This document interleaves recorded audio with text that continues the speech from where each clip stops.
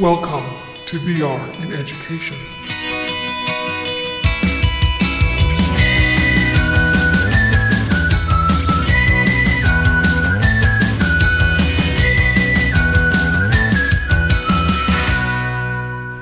Hello, everyone. Welcome to another exciting episode of VR in Education, where we dive deep into the world of virtual reality for teaching and learning.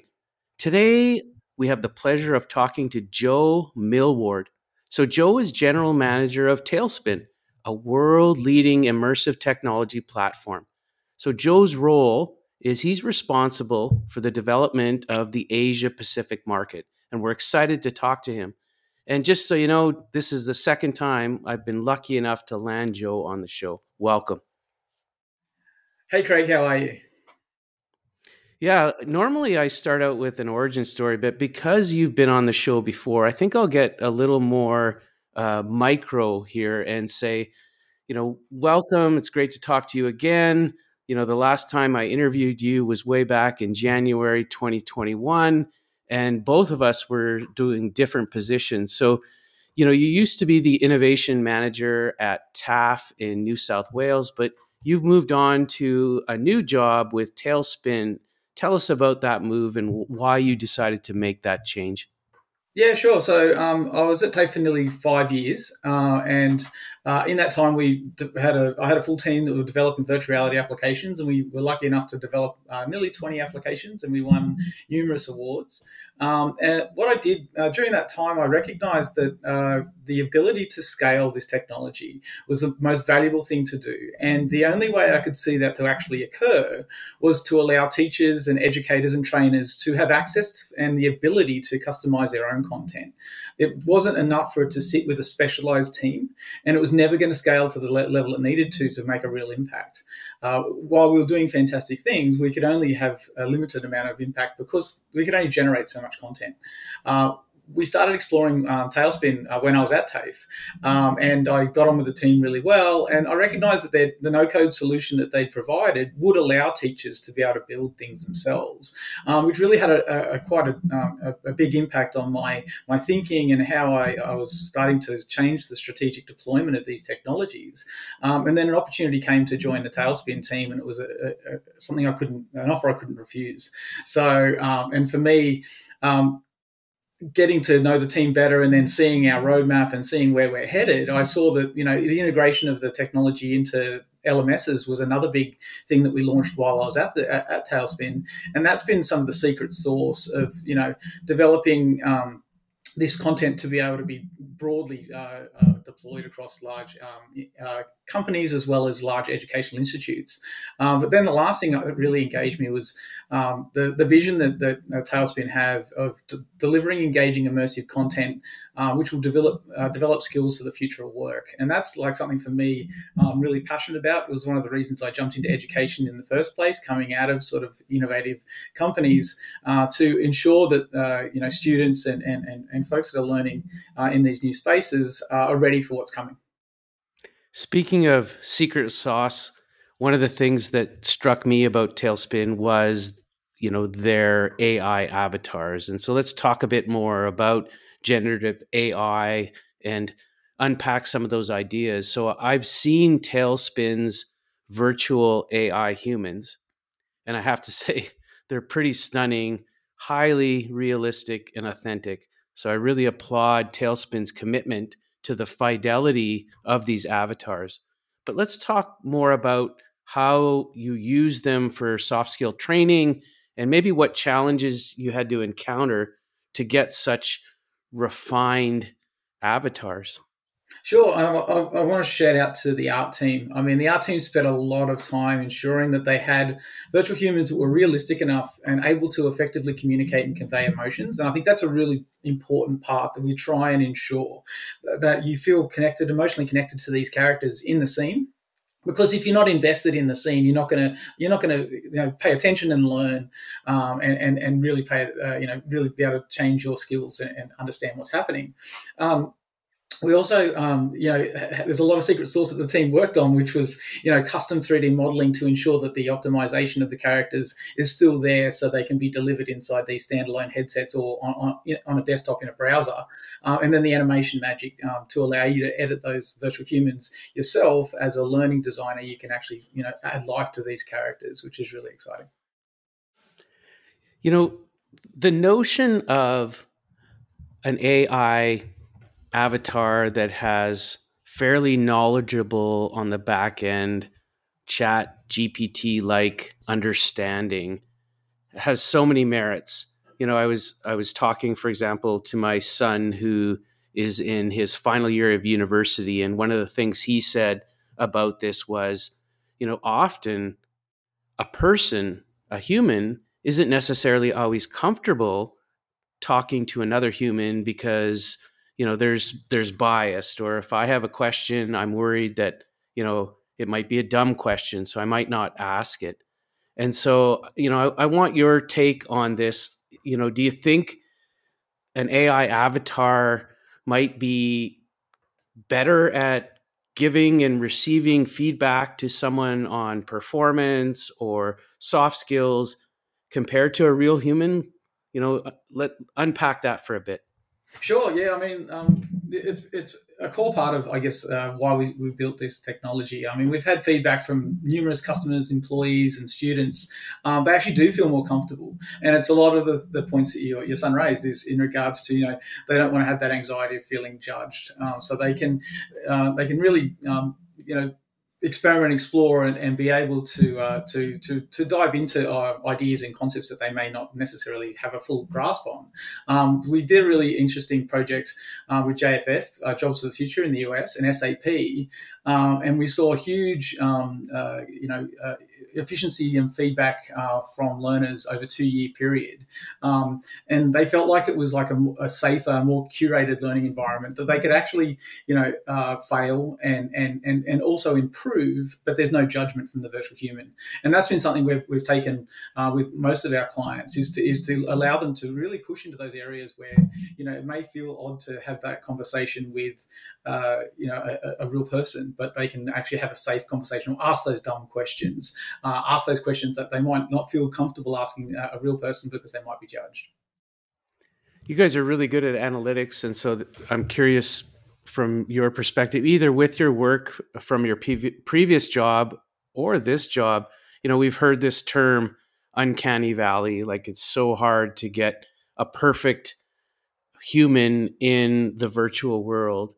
Does that come up at all with some of the feedback, either qualitative or quantitative, with people? I mean, for you guys, your virtual humans, as I said before, are stunningly amazing compared to some metaverse-like or virtual world-like platforms. But do you ever get that term come up that I didn't really want to talk to it because it felt like I was talking to a robot? It's really a marriage of a few things. I mean, uncanny valley is always a risky place to sort of tread, and you've got to have a balancing act. Again, our art team's done a great job of making the characters realistic, but not hyper realistic. So there's a real area of focus you need to deliver. So making them certainly stylized, but they can still deliver emotionally realistic responses is really important. The other part is also voices as well. So the ability for our platform, we can either we've got natural language processing voices inside the application, which are continuing to improve, and we're experimenting and exploring with some of the new NLP voices that are coming out. But you can also record your own voice and then upload that into the application. So we find that a lot of times folks will use the natural language voices as a starting point, and then may when they're publishing the application add their own voices. But we're seeing that with things like 11 Labs and some of the other platforms like VALI, you can actually completely clone your own voice. And I've done this myself, so I've got my own version of my own voice, and I've also got a version of myself inside Talespin. So the ability for us to sort of move towards those areas with the new technologies. That being said, I mean, we saw last week with Connect, Mark Zuckerberg showing the updated Kodak avatars, which are hyper realistic, and that's obviously the lofty goal we're trying to get to, and we're definitely looking at what the new technologies are looking like, and when are we ready to sort of move further into that space. But it's definitely a balancing act, because you can get, if you're not seeing those things as human, as you said, there's that icky feeling. So we'd much rather stay with the stylized, where people feel comfortable. And then once we believe the technology is ready for prime time, then we'll probably see some more upgrades. But the way Talespin is built allows us to swap out technologies as things improve as well. So our architecture is very nimble and able to do that. Yeah, his conversation with Lex Friedman was pretty amazing. I mean, I saw side conversations like you already alluded to about, the processing power that must have been behind having a conversation like that. And I'm sure a Quest 2 is not going to be able to handle those sorts of things. But it was great to see, like you said, the future of where this is going to go. And maybe some of the naysayers will say, okay, I get it now. I get it. Yeah. Yeah, totally agree. Analytics is key. And for soft skills, being a teacher, I taught chemistry, I've taught, other very cut and dry quantitative subjects. So trying to develop analytics for soft skills is not easy. But you guys have got a neat little way with generative AI where you'll feed it a rubric in the back end, and that rubric's got criterion reference things that it's looking for, and then it's analyzing some of the things that happens between the immersive conversations that go on. So I want to learn a little bit more beyond what I just said about how your analytics work. Sure. I mean, like how it works today, this is how it's going to work with our Gen AI. So we've spent a lot of time manually working out what skills and scoring looks like for ontologies. So we're able to sit there with teachers or with learning designers and do really extensive capability framework mapping for the skills that we already have inside an application. So you can apply empathy or you can apply active listening to a particular conversation and ensure that skill is being measured and being able to sort of make that judge out of 10. And that gives the learners immediate feedback when they are having those conversations with those virtual humans, saying, you could have picked this question because it was more, empathetic, or it had, you were actively listening more by making this response, for example. But with the generative AI, it will start to enhance that. So it'll start to add additional layers and contextuality based on the responses of the learner, as well as the generative content that starts to come down the pike as we start to roll that technology out. So it's really exciting because we've already got a very deep understanding of how to do skills mapping and skills ontologies for soft skills, and we've done that for over 7 years. But the extension of that is the ability to do that more dynamically, and then start to move towards personalized training for participants. So we can start to understand how people more effectively engage with these virtual humans, and then tailor content for those people. We still get a lot of people push back on the efficacy, either from a research perspective or maybe a cost perspective, about using VR and then virtual avatars. Some will say, well, I can get someone just job shadow, and that job shadow person can offer that just-in-time feedback that they crave when they're working on either a sales call or some other soft skills. How do you work with your sales team to sort of help sort of shed some light on maybe that virtual reality might be better? Sure, yeah. I mean, we never see these technologies replacing everything. Like, that's always an important point. I always see that it's an addition and an improvement. So what we can do is, actually having an experienced person that you shadow is vitally important to understand how to do a job correctly.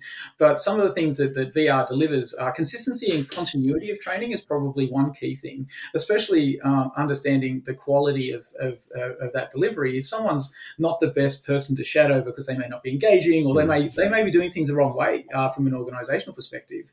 The VR virtual human will always do it the right way. They'll always do it the way in line with how the company would like the training to be delivered. The objective measurement and analytics, which we've already talked about, allows you to have comparisons as well. So if you've got a number of new starters, you're able to see, okay, how is the entire team going?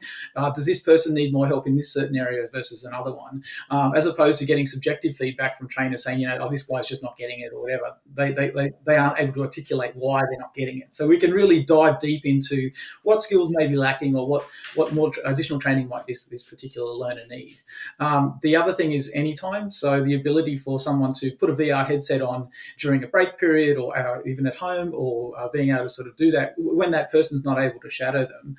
So that assists with obviously the training resources of an organisation. So if someone is trying to do their job but then also trying to train someone at the same time, it's quite stressful, as opposed to you can say, jump into this scenario and I'll see how you go, and then we can talk about your results, which is a much more effective way of doing things.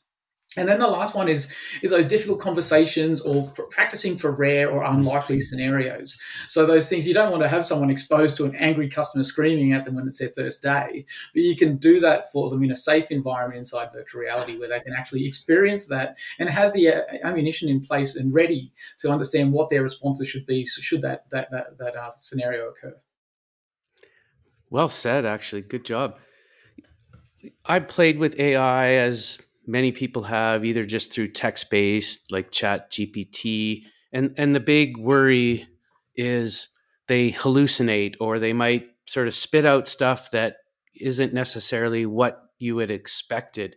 How worried are you guys at Talespin in regards to some of these hallucinations that might crop up? Well, it's been really interesting. The approach we're taking is definitely a slow and steady approach. So we're making sure that we're paying attention to the advances of the technology. One of the first things we're doing, we're using the generative AI tools as a co-authoring tool. So we're not straight away plugging an LLM into a virtual human and hoping for the best. So we're using the existing frameworks, the existing node-based editing software that we have inside Copilot Designer, which will allow you to control what's being generated by that AI. So think of the Gen AI as a co-author at the moment who can quickly build out a 15-minute conversation. But you're able to edit all of those points at any time and be able to sort of ensure that the information that's being handled is correct. So that's a really great start, because we're not straight away throwing this technology into a scenario where it may make up information or have incorrect information or not exactly the right type of information. The other thing we're also doing is we're exploring with a number of our key organizations. They're already developing their own custom LLMs. So those custom LLMs are maybe a version of ChatGPT or Bard or one of the other large language models, which is tailored to their particular organization. So that's actually much more nuanced, and it's got their policies and procedures and their information about their organization, the way they talk, the way they train. All of those things are much more tailored and much more skewed towards how they do things. So that allows us to help them build guardrails for their learning. So that's where we're seeing the opportunity. So it's going to be a very measured approach. Our ultimate goal obviously is to move to that space with dynamic interaction at any time, but there is definitely caveats and asterisks around when it's ready, when it's safe, and when it's delivering the outcomes that we want to do. So there's no point just plugging in something that's the entire internet, because you're likely to sort of have some issues.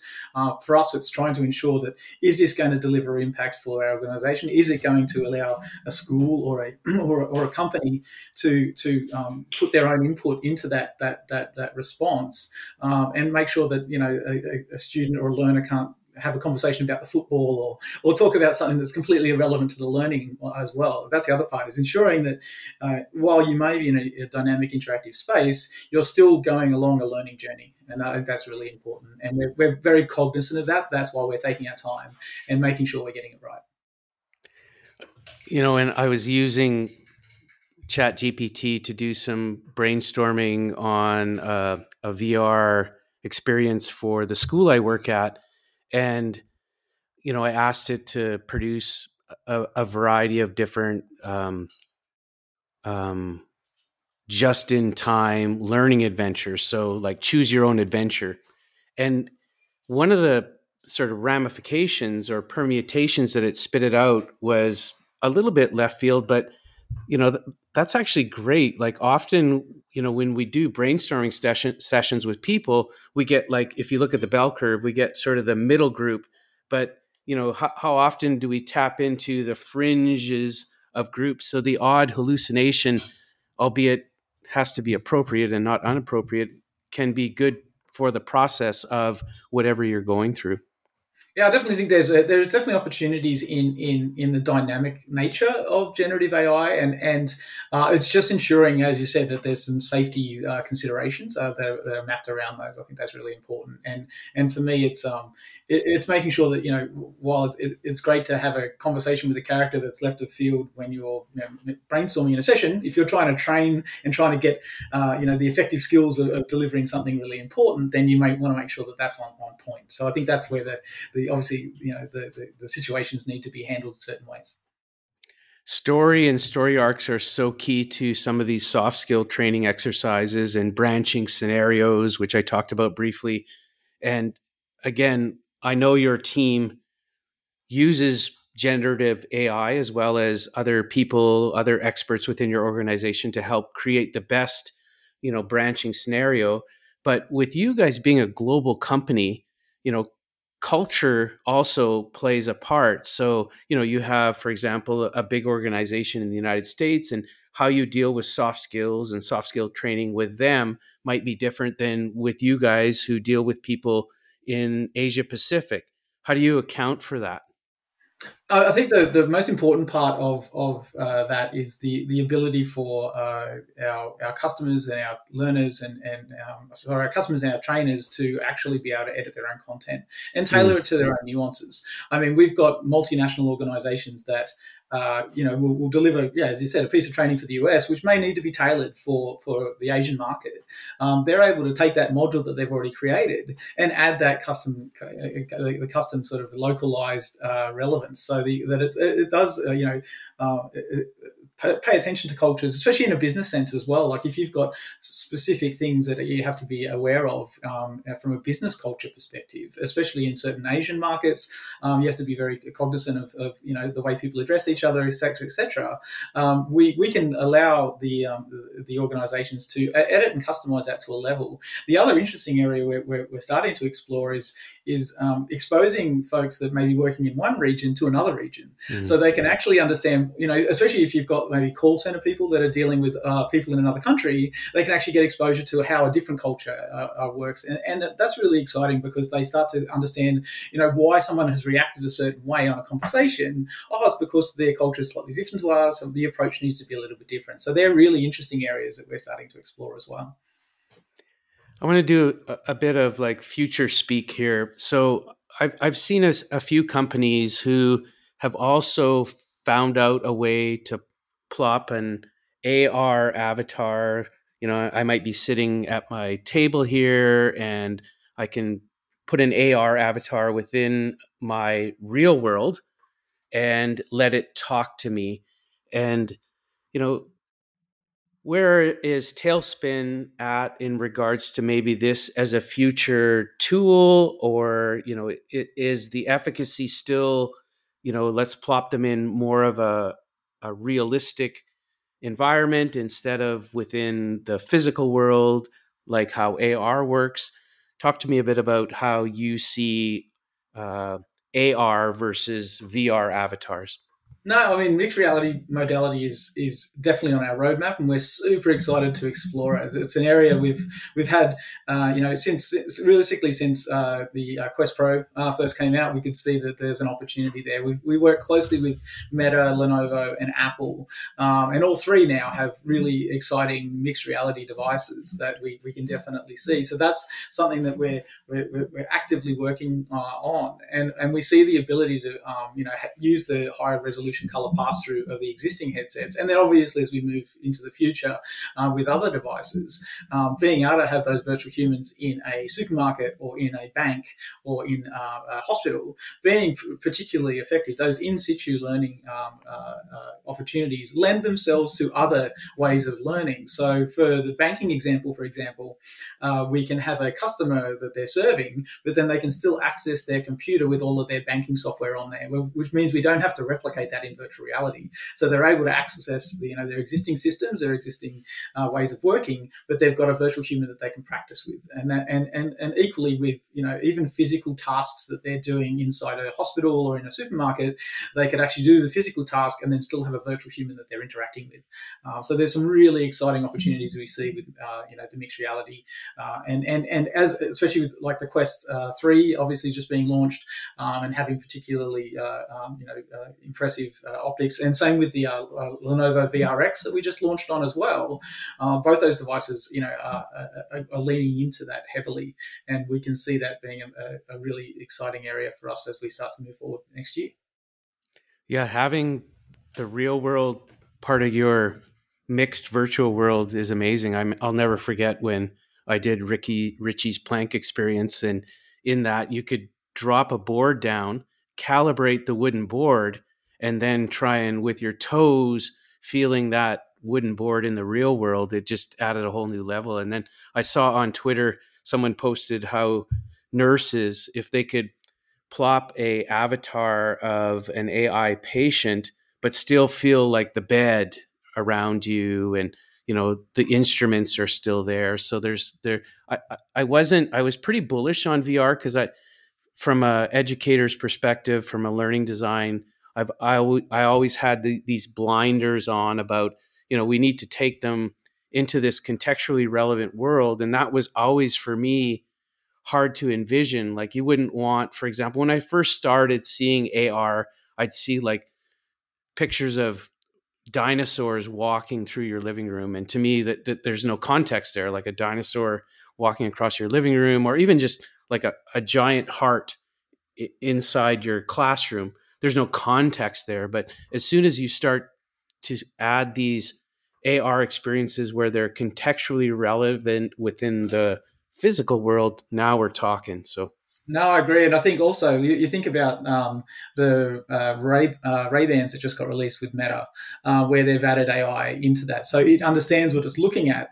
You can see, fast forward a couple of years, you can see that you start looking at something, and then the avatar that's generated will actually understand where it is in space, and then be able to reference things around them, which I think is really exciting.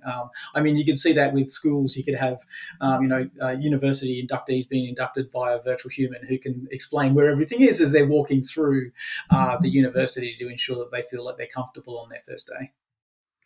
Joe, is there anything left unsaid that maybe you wanted to talk about that we should tonight? No, definitely. I think one of the things I'm really excited about is last week we launched the Talespin application on the Oculus Store, which is super exciting. So it allows us to really target individuals who want to continue their own learning journey and navigate the future of work. So we've got some really exciting modules that are available for folks that download that application, and we'll continue to add content to that application as it delivers. So folks, the teachers that are innovators and they want to jump into this space without even having the permission of the school, they can download the application on the store and sign up for the subscription, and they'll be able to get those modules firsthand and hopefully influence their schools as they want to dive into this space a bit more. So really excited about that, and we're seeing more and more exciting content coming in the next couple of months. Amazing. If people want to learn more, how do they get a hold of you, or maybe learn more about what Talespin's doing? Sure. Feel free for anyone to connect with me on LinkedIn. So it's Joe Millward, and if you go to talespin.com, you can organise to book a demo and we can take you through the Talespin platform. Joe, thanks so much again for being on the podcast for a second time, and I really appreciate all your insights. No worries, Craig. Great to talk. Bye for now. See you later.